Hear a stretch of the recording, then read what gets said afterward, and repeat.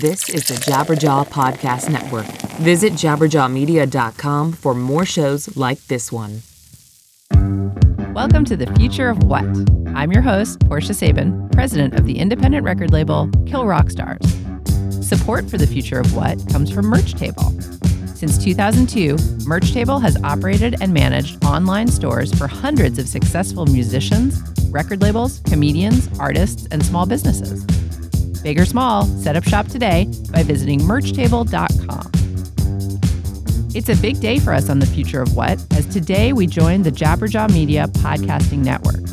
Jabberjaw is unique for the number of music-related podcasts hosted by actual musicians that it carries. And in honor of this, we decided to talk to three musicians making their mark on the podcast chart. It's all coming up on The Future of What? Can I have a taste of your ice cream? Can I lick the crumbs from your table? Can I interfere in your crisis? No, mind your own business. No, mind your own business. You're listening to The Future of What? We're talking to Hrishikesh Hirway from Song Exploder. Hrishikesh, thanks so much for joining me today on The Future of What? Thanks for having me. So I wanted to talk to you because, first of all, you've got an awesome podcast that is very popular. People are really loving it, which is rad. Thanks a lot. Thank you. But also, you're kind of part of this new breed, which we are finding on the internet now, of musicians starting their own podcasts, which has been surprisingly slow to get off the ground for some reason. Yeah, that's true. Although I do think we're going to see more and more of it. I felt like there was an uptick last year, and I've heard about stuff that's coming this year. I feel like there's already going to be a lot more. Definitely. And we are very excited to join this week the Jabberjaw Podcasting Network, and that is mainly music podcasts that are hosted by musicians. So it's actually sort of a funny little enclave. But yeah, it has been a sort of a slow burn. Like every comedian has probably 6 podcasts that they're currently doing. Right. And have been for like the last 5 years. It's funny how musicians sort of took so long. Like, do you have a theory about that? Can you imagine why that is? Well, for me, I only got into podcasts because of listening to comedians doing podcasts. So I had to listen to them on tour for a few years to really internalize the idea of what a podcast is and how one would make one before I could even think of it as something that I would do myself. It was like the thing that we would listen to in between records on tour. That's fascinating. That's the new thing. Because when I was in a band and on tour, it's so long ago now that we didn't have any of the fun internet related stuff that you could listen to or satellite radio or any of that stuff. We just literally had to play radio baseball. Do you know what that is? No.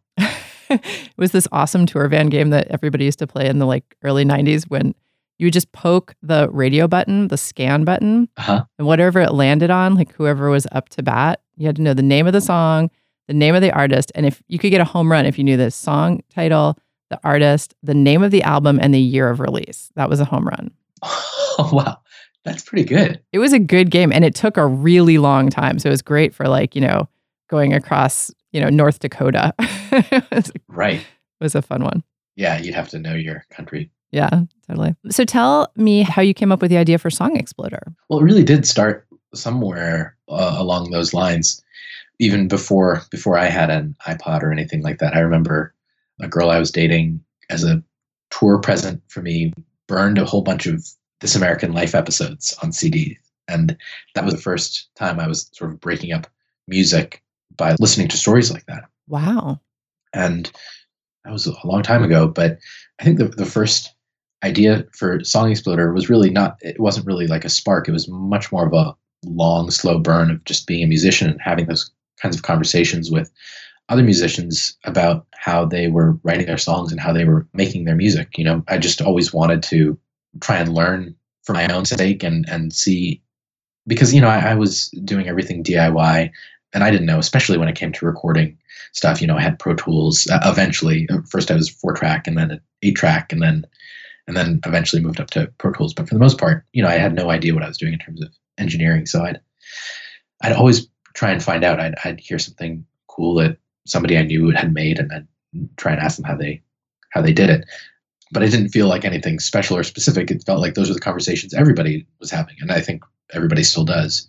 But then Song Exploder as a podcast kind of really was born somewhere in 2013 when I had this lull in my musical life. Like I'd finished my last record. I'd finished touring around it. I had scored a couple films, and the last one had premiered. And I kind of was looking at the next few months of trying to figure out what I was going to do. And it was really like a great way to procrastinate trying to make the next record. That's awesome. That's a great idea. So did you just sit down? I mean, how did you get your first guest? Was it someone you knew, or was it just like a favorite song? Like, what did you do? Yeah, the first several guests were just friends of mine from music. It was mostly people in LA that I had played shows with, or had some kind of musical history with. So the first guest was Jimmy Tamborello. He and I had just toured together recently. I've met him in 2003, so I've known him for a while. And we had just done a tour. His solo project, Dintel, and me and Geotic had gone on this tour. But then it was right around the time when the Postal Service was doing their 10th anniversary shows. So it felt like a good time to talk about that, because it was in the moment, and he was actively reconstructing the songs for their live show. So taking the parts and figuring out how they were going to arrange them and split them up between the live band and laptops and stuff like that. So I knew he was actively involved with the pieces of the recording. So I asked him if I could come talk to him about one of those songs. So with all the other guests that you've talked to, when you break the song down in the episode and you play, let's say, just the drum track, do you get those stems from the artist, or, Yeah. Okay, good. So people contribute those themselves. Yeah. And really a lot of times, I mean, the show wouldn't be possible without that. It's the formal conceit of the show. And that's sometimes meant that some episodes that have been exciting, that were looking like possibilities, ended up going away because the stems weren't available, or at the last minute, it turns out that not everybody was aware that was a requirement. And then things had to stop moving forward because somebody wasn't comfortable with it, or they weren't available, or something like that. Right. Totally. But you have gotten some very big guests on, and I think that's probably testament to how fun the show is and how people are really enjoying it. You got Solange. Yeah. These are pretty big things. How are you now getting your guests? I mean, I assume that you've pretty much interviewed your buds. Yeah. So then you go through to get some bigger artists. How do you get those artists? I've tried to sign up for the mailing list, like the press release mailing list of as many good PR firms as I can. I've gone to the places and the publicists that I know. Some of them I know just from having worked with them in my own musical life, or besides my own music, I also worked at Dangerbird Records for a while as a creative director. And so I dealt with publicists for a lot of other bands as well. So I knew some people, and I know kind of people who I thought were representing bands that I thought was into. So I wrote to them and said, will you just put me on your press release distribution? And then, every day I go and I look in that folder and I look at what's coming up. And then I write to them and say if they would want to do a song exploder. Cool. Now it's gotten to the point where there have been some, people just reaching out to me specifically for that. That happens, I guess, regularly, but every now and then it's somebody crazy. Like the YouTube episode of Song Exploder came about because their publicist said, would you like to do an episode with U2? I would have never thought to do that. Wow. Yeah, no, that's pretty great. And it means you're doing something that people are into. Yeah. Which is really cool. So let's talk. This is a music business podcast, The Future of What, of course. So I'm always interested in everybody's business angles to everything. So how has this podcast been for your musical career? Like, do you still have a musical career, or is this taking up your whole life? It has, it's definitely taken up a lot more of my life than I expected it to when I started. I thought it would be something that could be, I guess, a form of relief for the inconsistency of, music income, and something that I could do kind of in the background between recording and touring. But this is just my personal inclinations. I end up, it's a lot easier for me to do something that has a deadline and that is like sort of short term than it is for me to do something long term, like make a record. Yeah. Like I think I have like a mental checklist of all the things that I need to check off, and I immediately go to the things that I can check off more quickly. So it's like, okay, it'll take me a week and a half to make this Song Exploder episode versus it'll take me 2.5 years to make this record. So the timeline on the record just ends up getting pushed further and further back. So that's been kind of one of the consequences. But around the same time as starting the podcast, I also started a new band, and that has been that's the first time that I've had like a band with a full-time partner. Like I make the music, and my partner in it is Keith Stanfield, and he writes the lyrics and does the vocals. And it's been nice because he's also incredibly busy with non-musical stuff because he's an actor. He was in Atlanta, and I just saw him this weekend in Get Out. And so he is constantly like flying around and shooting stuff. And then we get together when he's free and we make some music. And then we go off and we do our other stuff, and we get together and we make music. And so it feels like music making is still a big part of my life, even though it isn't as regular as it used to be. And it isn't as regular as I probably would like, ideally. But that's funny because that's something we talk about all the time on this show. We talk about how all of us seem to start out the same way in our teen years. We're like, I want to be in an indie band, man. Like, I want to make it and tour the country and have hit songs that I wrote myself. And, that's kind of like everybody's dream. And then as we all get older, like things come up. And then we all sort of, a lot of us stay in the music business, but perhaps in a way that we didn't expect. Yeah, that's for sure. There's nothing about this that I was expected. And yet it is really, really cool, and people are really excited about it. And I think the great thing about Song Exploder is that it brings that musical process in these bite-sized chunks so that people can, you can listen to an 11-minute segment and you can actually get a feel for an artist's process. And I think that's one of those things that's so opaque to most people who aren't musicians. Yeah. That it's really doing a service. You know what I mean? It's not only is it fun to listen to, but it's doing them a service. They're learning something. I appreciate that. It's funny because I do think it's born out of like the inside baseball of music. Like I think that it really requires that as like the main ingredient of the show. But then I try and make it for the complete opposite. That it's definitely not aimed at musicians for musicians' sake as it is for people who are non-musicians.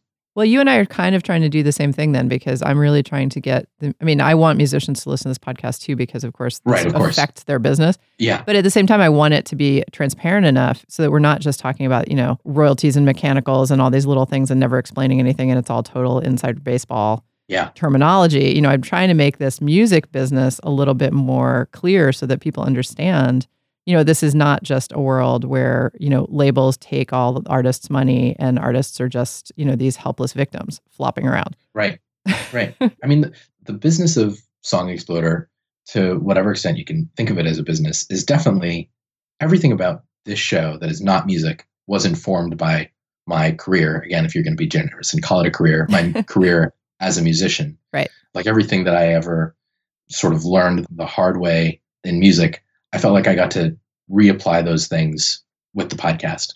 Isn't that great? It is. Yeah.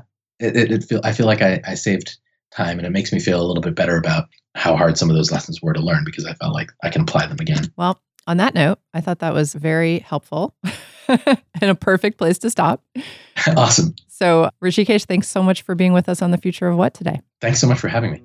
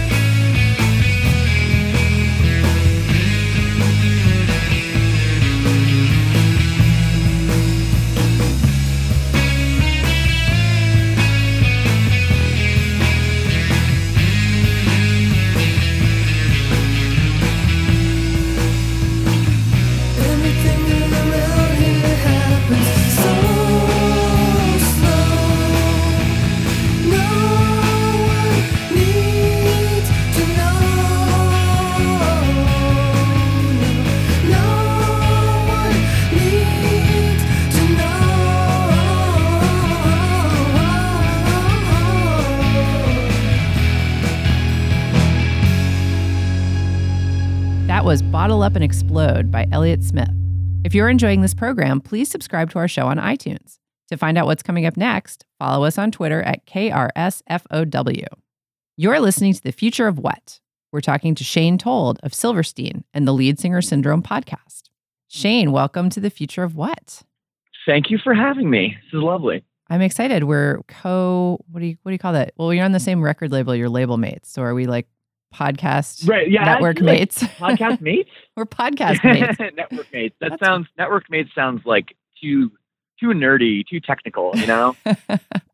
But no, I'm excited. I mean, Jabberjaw, it's a cool network. There's a lot of diversity, but it's all kind of based around music. And in the podcast world, you'd think, music would be the dominating category or, subject, but it's really not. No, it's not. Yeah. And it's kind of weird to me. I know. It's funny. And also, I've really been noticing lately, like I've been excited about Jabberjaw because there's like your show, there's Mike Herrera's show, there's a bunch where they're actually musicians doing podcasting. And I've been so surprised at the tiny number of musicians who've gotten into podcasting. Yeah. It's weird. I mean, you'd think that so many more would do it, because it's like, you kind of have if you're a career musician, you kind of have the lifestyle, like you have the time usually to do it. It's true. I mean, I think a lot of musicians though are kind of self-conscious, I think. And, I think that goes with the territory a little bit. And the other thing is I would only have started my podcast. I only started it because, well, first of all, it's a hilarious name. And because it's like an actual unique idea. Right. I mean, if there's not a musician interviewing a musician isn't really that unique an idea, I should say. But like the idea of it being lead singers and stuff, like there's at least a concept there. Yeah. You know what I mean? Absolutely. So that is a thing. I think I don't know. I think unless you have a great idea and something really different, maybe it's best just to stay out of the way. You don't want to have like too much stuff watered down, I know, but I always quote somebody who said to me like well over a year ago, like 2 years ago, they were like, if there was a podcast that was just like Dave Grohl and his friends just like sitting around drinking beers talking, everybody would listen to that. People would be interested because those are people whose lives you're interested in. And instead, it really hasn't been that. It's been like every single comedian on the entire planet has like at least one, if not like 5 podcasts, like journalists, like all these sort of culture figures, but musicians, not so much. So anyway, I'm glad you decided to do it. No, it's been great. I've been doing it now 67 episodes in and having a blast. Yeah, we're right about at the same amount. I think we're at like 69, so we're really on track. Cool. What made you think of doing a podcast? I mean, was it that you got the idea for the name and you were like, oh my God, that's an awesome idea? Yeah, well, it actually stemmed from a long time ago. It was a buddy from Census Fail, and some magazine set up this thing where we were supposed to interview each other for like a magazine. Mm-hmm. And, so I took it like really seriously. I wanted to like, ask good, relevant questions. I didn't want it to suck, So I took the time and he kind of said after, oh, like you really did a good job. Like you asked really good questions. And he did the same for me. And I was like, okay, well, musicians interviewing musicians is like, maybe that's better than just some journalist that isn't able to relate, Mm-hmm. one singer to another. And then so that and the combination of the name Lead Singer Syndrome, I was like, okay, I got to do something. And I originally thought of doing it as like a YouTube channel. Mm-hmm. But then I realized that was just going to be way too much work with figuring out how to film it and edit. And I don't know anything about editing video, So I just decided, hey, like a podcast format for this is probably the way to go. And I didn't know that much about how to actually go about producing a podcast and getting it on iTunes and that whole thing. So Jabberjaw helped me out and here we are. And now I guess I'm kind of an expert now, which is kind of crazy. Right. If you do it, then you just get better at it. It's weird how that works. I know. It's crazy. Like even like things like I do all the graphics, for my show, and I'm not a graphics guy, but I like feel pretty confident now, like with my Photoshop skills. So it's been beneficial to me in so many ways. Yeah, that's amazing. So you guys got signed to Victory, which is a big independent label in the US. And did you guys at any point have a manager? Like, do you have a manager? Did you have a manager? How did that work out? Or was it just you and the label? We sold 100,000 records and we didn't have a manager. Okay. Ever. Right. So basically our drummer and myself, we managed the band. We made the business decisions. Again, it's just so funny to talk about because like we didn't even like the word career. If someone said career to me, I would laugh because it's like Tom Cruise has a career. You know what I mean? Like, I didn't even think like of bands like, punk bands that I liked, like NoFX or Rancid or Bad Religion. I didn't even think of those bands as like having a career. It was just not, I don't know. It didn't really make sense. So we just did whatever we thought was good. And it was just the two of us. And basically we were like, well, we're making enough money that we can live and do it this way. And if we work with some manager that's maybe going to fuck everything up and then take like, 15 or 20% like off the top. Like, we were smart enough to run the numbers and be like, well, if they take all this money off the top, we aren't going to have any money at the end of the tour. You know what I mean? So our first manager, we explained this to him and he said, well, yeah, like I'll work on the net. And, we were able to pay him, I think we paid him like 15% of net, which is basically kind of like a sixth member of the band, which to me is the way all management situations should work. I think it's the most fair. And he was our manager for a while. His name was David Leskowitz. He was Primus's manager for many years. He might still be. Does shows out in San Francisco. And he was terrific, over time, like people change, things change. And, we ended up moving to a different manager and then another manager. But over the last couple of years, myself and Paul, our drummer, have been managing the band. And just actually recently, our drummer Paul started managing other bands and kind of came to us and was like, hey, I want to like actually manage our band. Like, I know it's weird when I'm our drummer calling like a company, but I have my own company now. I'm managing other bands. I've been successful. So can I just do this? And so we're self-managed, but our drummer also manages other bands. Cool. That's an interesting way to do it. Yeah. Not particularly common, but having been in the business 17 years, that's not surprising actually. I mean, it's kind of a wise move. I have some regrets about that too, because in the beginning we were fighting for ourselves and it was us and the label and there was kind of no one between. Mm-hmm. Like, I guess our agent at some points would handle some of the management side of things. We didn't really know that's what was happening at the time. Your booking agent? Yeah, our booking agent. Yeah. Yeah. So that was kind of a thing. But then at the same time, I feel like the label was able to sort of dictate and kind of, I don't want to say strong arm because that sounds a little like crazy, but sometimes it was crazy.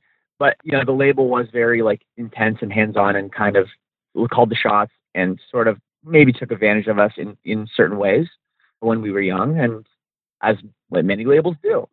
So there were some regrets that we didn't have like a seasoned veteran to be like, hey, maybe I should look over this royalty statement. We didn't have somebody like that doing it. Right. So that was probably pretty stupid. But all the money we would have had to pay a manager, especially like the manager that gets paid on the gross, we would have lost way more money in the long run than having that manager look over the statements and being like, I don't know, well, we don't have money to sue the label anyways or audit them. So whatever, you're just going to have to live with it. Right. So.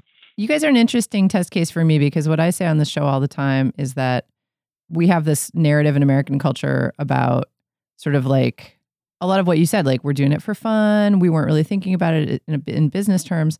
And I'm like, that is so true with every band. Like it was the same in my bands. We never thought of it like, oh, I have to think about my taxes or whatever. Mm-hmm. We were just like, oh my God, we went on tour and people actually showed up at the shows. We were just like so thrilled that people cared. But there does come a time in a band's life where you actually do have to say, something, this is my job. Yep. And I do make money from it. And like you said, you guys were like, oh, if we gave a manager a percentage of gross, we would be losing money.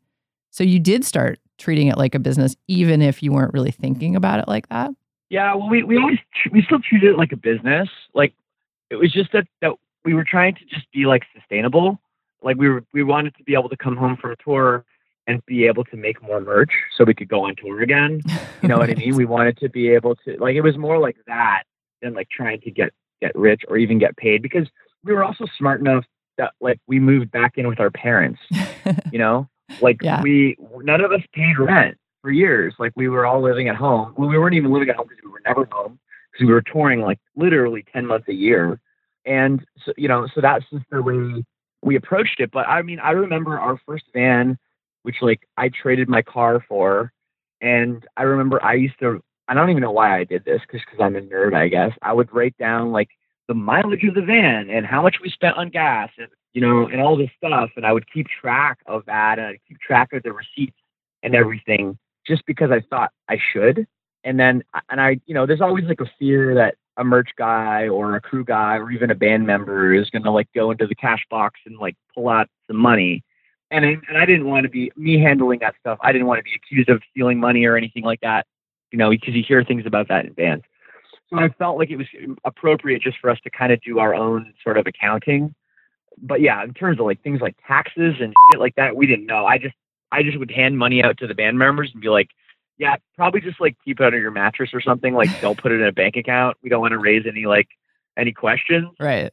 But when that money started growing bigger and bigger, and I remember I had like $15,000 in cash in a safe deposit box. I was like, yeah, we probably need to like call a business manager because I don't want to like go to prison, Right. That's hilarious. Yeah. Yeah. But that's kind of how it goes, right? It's like you start it as fun, you start it as your passion, and then it ends up like the business part kind of grows on you, like in this sneaky way. I mean, if you're being successful and if you're making money. It does. And there's also, you have reservations about that too. And like me thinking I was like punk or like wanting to be punk or, that whole thing, which like is now that I'm in I've turned 36 this week.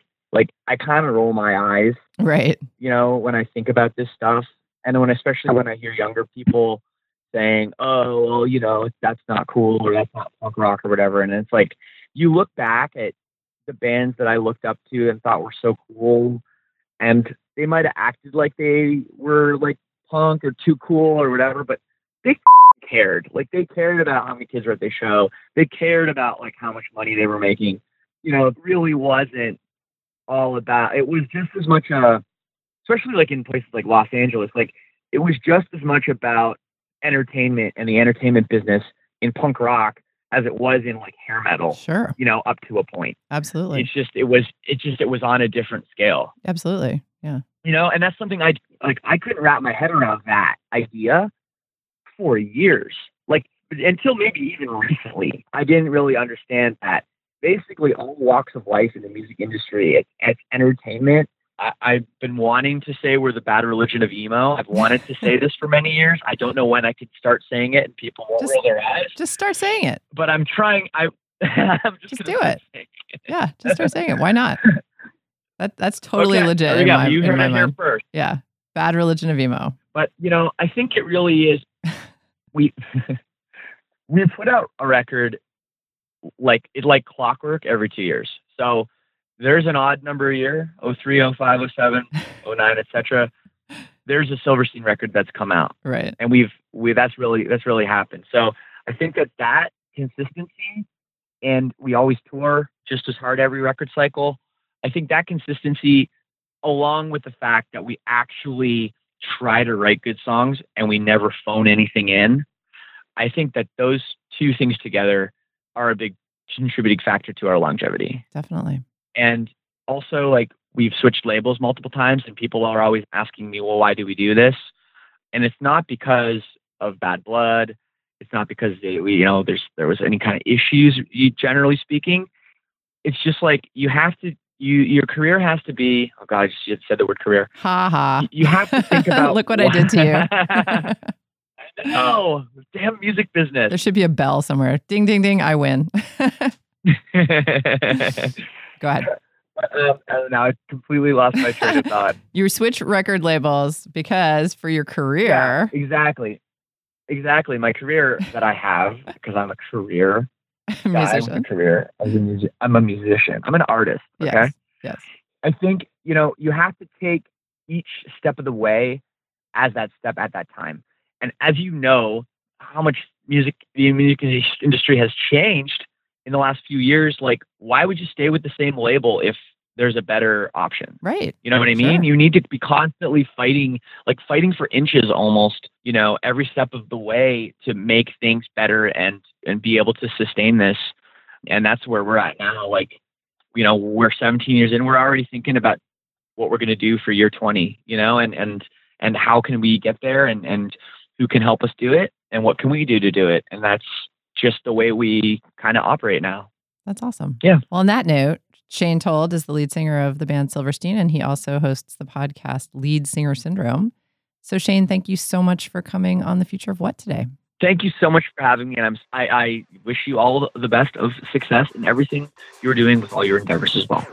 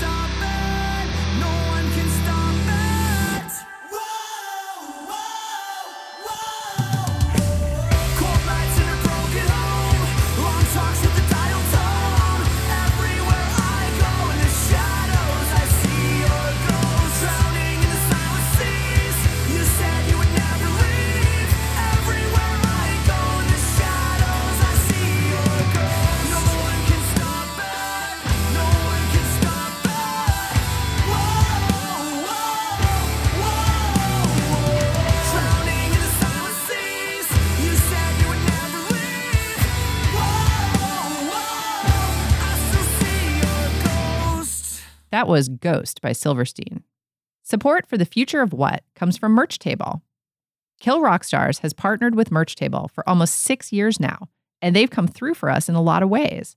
Like when the comedian Kurt Braunohler wanted a face towel with his face on it, Merch Table found a way to make this, and it's been one of our most popular items in our mail order store.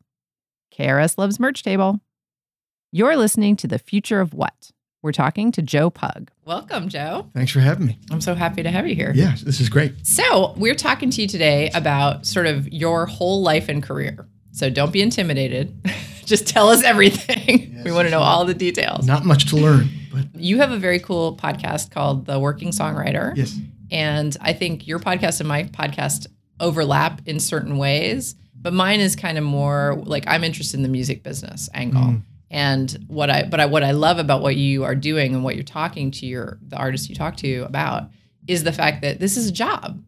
Yes. And that is such a big part that I keep trying in every episode to get across to the listeners. You know, this is a job, and it's crazily enough, it's not a job for everybody. You know, there are millions of people who love to play guitar or bass or whatever, but really, do they want to do the hard grind of living on the road? I mean, you just had your first baby. Yeah. Here you are in Portland. We're having snowpocalypse. Yeah. You're away. Your wife has a job. I You know? know, I mean, this yeah. is not a joke. This is like the real deal. This is real life. Yeah. I think the important part of understanding that it's a job is, so if your goal is to make art, well, how do you make art? You need to take care of like food and shelter first before you can make art, right? And so to take care of food and shelter, you have to make money, and to make money, you have to run a business. And so I have always looked at running the business as it is an act of love for me because it is allowing me to make art. And this is, you know, I would have preferred to have done it by being independently wealthy, but Wouldn't we all? it's not the case. And so there's just a few things that life asks of you to take care of business-wise. And then from there, you can kind of do whatever you want. And for me, that's to write songs and play them for people. So take us back to the beginning. How did you get started being a musician? And how did you sort of come onto this path of actually being a career musician, a working, touring, serious musician? I was living in Chicago in my early 20s, and I was working during the day, building houses and playing open mics at night. And it was just one of those things where I believed in myself, and I was also getting enough feedback from people saying, that was a good gig. Why don't you come play this gig over here? So it went from open mics to opening for bands that would come through town, like your band Horse Feathers. I met them very early on.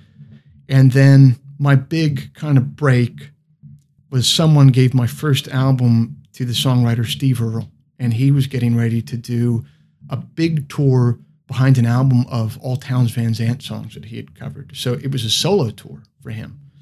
And he heard the album of mine and really liked it. And he took me on the road in America for 2 months and in Europe for 2 months. And I got to every night I would play by myself, and then Steve would play. And he exposed me to his entire audience across the world. And I've been doing this ever since. And that's really a trial by fire, because you were in a situation where you were like, okay, now I'm touring. Now I'm a touring artist. So you got to find that out. I mean, from my perspective, I run a label. Every single day I get emails from young bands who say, we want to be working musicians. We want to do this. We want your label to support us. Mm-hmm. And the bottom line that I always think is, what happens if I say, okay, great, I'll support you. You go on your first tour ever and you find out, oh my God, the floor is hard. I miss my girlfriend. Yeah. I hate playing, in these freezing venues with 4 people. Yeah. I mean, it is not always fun to do this job. So it's like, that is really, to have gone through that and then come out the other side and been like, something, I love this. I want to do this. Yeah. Is amazing. I think there's nothing wrong with people doing it for a while and realizing it's not for them. But it's been neat for me as I've gotten older. I've been doing this for about 10 years. And it really is neat to look around the people my age who have been doing it for the same amount of time. And I'm sure for you, you've gone through many incarnations in the music business. It must be really cool to look around to see your few peers that still hung on and continued to do it. And there's an unspoken bond between me and those folks. So tell us, for the people who are listening who are young musicians trying to, figure out what this job is like. Mm-hmm. What is your year like? Not necessarily, I'm not trying to get you to give me an average, but just like what was last year like? What did you do? Did you write a record? Did you record? Did you tour? Like, how much did you do all of those things? Well, it's an interesting question for me right now because I actually just made a big sea change in how I'm doing things. So we released an album in 2015, and up until then, we'd do the deal where it would be like take 6 months to record an album and wait for the business apparatus to get in place to release it, and then go on tour for about a year and a half and do, 200 shows a year. And I just got to the point with that where I felt like it, for me at least, was kind of an antiquated model and way of going about things. And so I'm seeking now to switch it up and think of my career much more as like a stand-up comic almost would think of their career, like trying to have new material out yearly or every 18 months as much as possible, and then doing deals where I, tour on weekends and fly out and do that and go to a region, play Thursday, Friday, Saturday, Sunday, and then go home. And I think I'm shooting to be able to make a living if I can do 80 to 90 shows a year and then be home, record at the place, and do the podcast monthly. That would be a sustainable place for me to be, having a family and stuff like that. So We'll see. It's a really big change. And this last year was really good. It worked really well.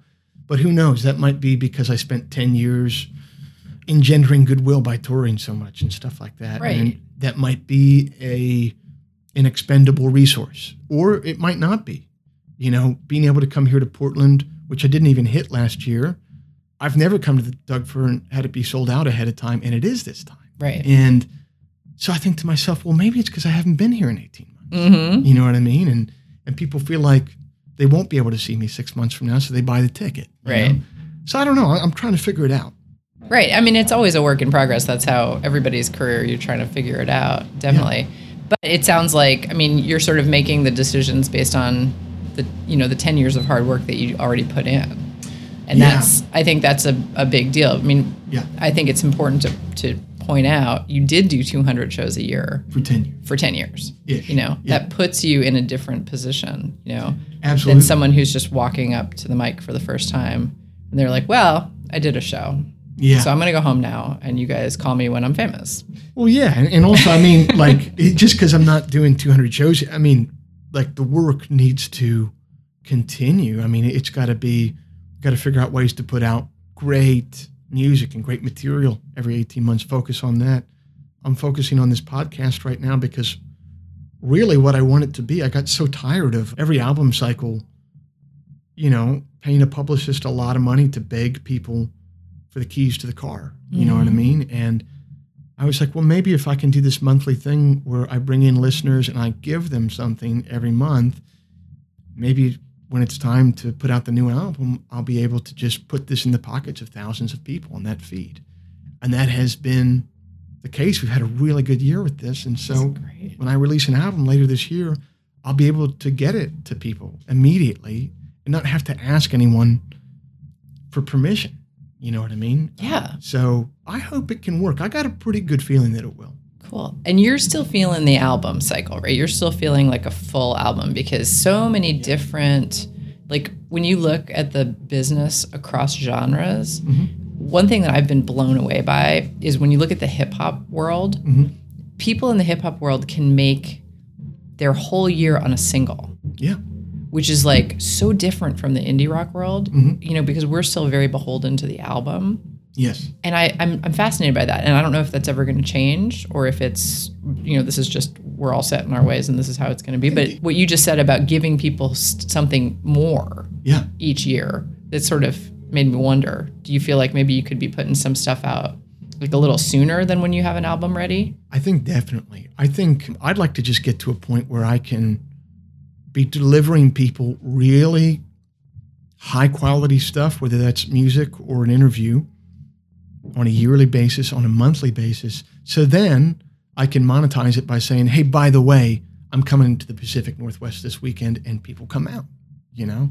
And I can just kind of pick and choose when I choose to turn that goodwill into money. You know what I mean? And like I said, the last year, 2016, may have been a nightmare politically, but it was a good year for business for me. And I'm hoping that this model can work. We'll see, though. I think this is fascinating. I think you're really smart because one of the things we've been talking about for the 2.5 years that we've been doing our podcast is what is up with musicians? Like, why are musicians so noticeably absent from the podcast market? The podcast market has exploded, and the comedians totally got that. They got on board long ago, and they figured out that this is, it's like they're not on their podcasts doing jokes. They're on their podcasts talking about the issues that they're interested in.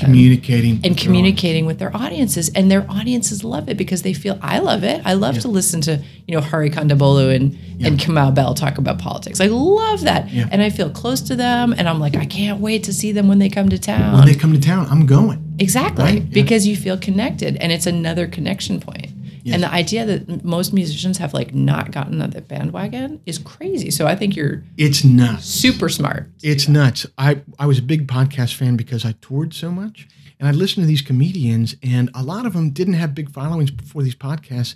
Then the next thing you know, I'm like, hold on, this comedian's coming. Like, I'm playing the Doug Fur in Portland, but this guy's coming through and playing the Aladdin or the Crystal Ballroom. Like, what's up with that? He doesn't have a TV show. He doesn't. So I'm looking at it, and it's because they have this platform with their listeners, and no one can get in the way. There's no middleman. They get to communicate with their folks. And that was really exciting to me. And so I started listening. I wanted to find a podcast along the lines of the one that I'm doing right now, and no one was doing it. And I was like, well, actually, that's not true. There's a guy named Chris Shiflett from the Foo Fighters who has a really good podcast, and he's doing one as well. But pretty much no one else is doing it. And I couldn't believe it. I felt like someone was playing a joke on me, but it was this wide open lane, and it still is. Yeah. Wide open You're lane. Absolutely right. You're absolutely right. Yeah. Anything else you want to talk about or thinking about? No, not much. I'm really glad thanks for coming over today and doing this. Yeah, thank you so much. Joe Pug, thanks so much for being with us on The Future of What? Thanks, Portia.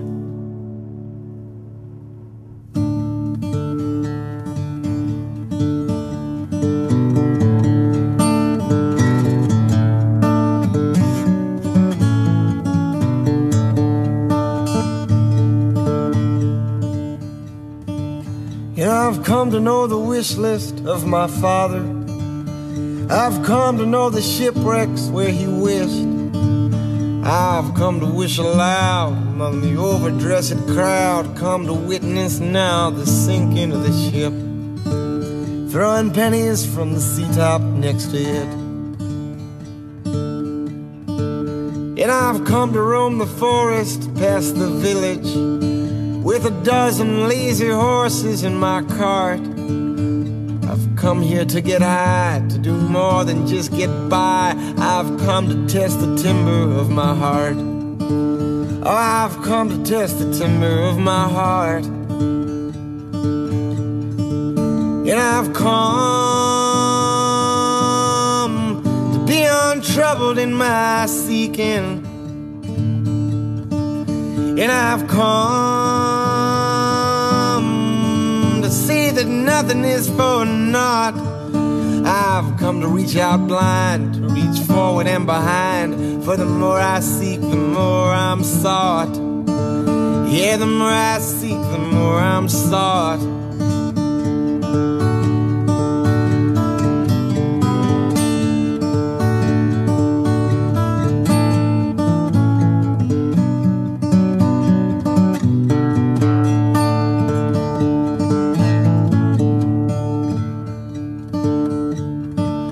And I've come to meet the sheriff and his posse, to offer him the broadside of my jaw. I've come here to get broke, then maybe bum a smoke.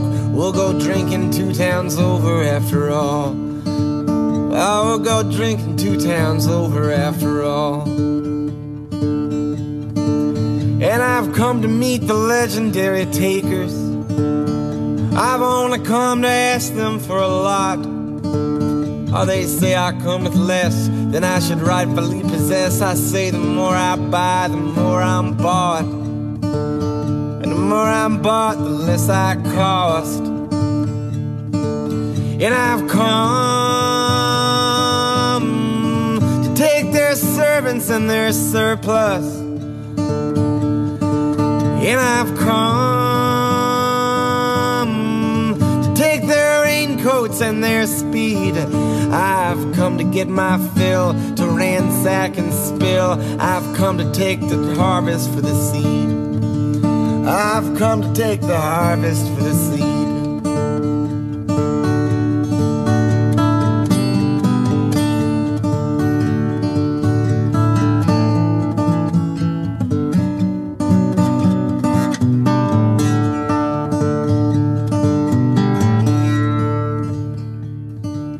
I've come to know the manger that you sleep in. I've come to be the stranger that you keep. I've come from down the road, and my footsteps never slowed. Before we met, I knew we'd meet. Before we met, I knew we'd meet. And I've come here to ignore your cries and heartaches. I've come to closely listen to you sing. I've come here to insist that I leave here with a kiss. I've come to say exactly what I mean. And I mean so many things. And you've come to know me stubborn as a butcher. And you've come to know me thankless as a guest. Will you recognize my face when God's awful grace strips me of my jacket and my vest and reveals all the treasure in my chest? That was Joe Pug. You're listening to The Future of What? If you're enjoying this program, like us on Facebook and become a subscriber on iTunes. We're excited to announce that this podcast is a member of Jabberjaw Media. Jabberjaw Media is an independent talk and entertainment podcast network. Just this week, Jabberjaw added 5 new podcasts to the network, including 2 other new music-based podcasts, Poor Taste, a cocktail-focused podcast, and Too Old to Date, a scripted comedy podcast based in New York City. These shows add to the already amazing roster of music-based shows which have been a part of the network since its inception. Head over to jabberjawmedia.com for more information on all the shows. And that's our show. The music we played today was used by permission. You heard Elliott Smith, Silverstein, Joe Pug, and of course our theme song, Mind Your Own Business by the Delta 5. Subscribe to our podcast on iTunes. For more info on our shows, check out our website at killrockstars.com/thefutureofwhat. Our program was engineered by Brent Asbury at Beta Petrol and is produced by Will Watts and Anna McLean. I'm Portia Sabin, president of Kill Rock Stars. See you next week. Can I have a taste of your ice cream? Can I lick the crumbs from your table? Can I interfere in your crisis? No, mind your own business. No, mind your own business. This is the Jabberjaw Podcast Network.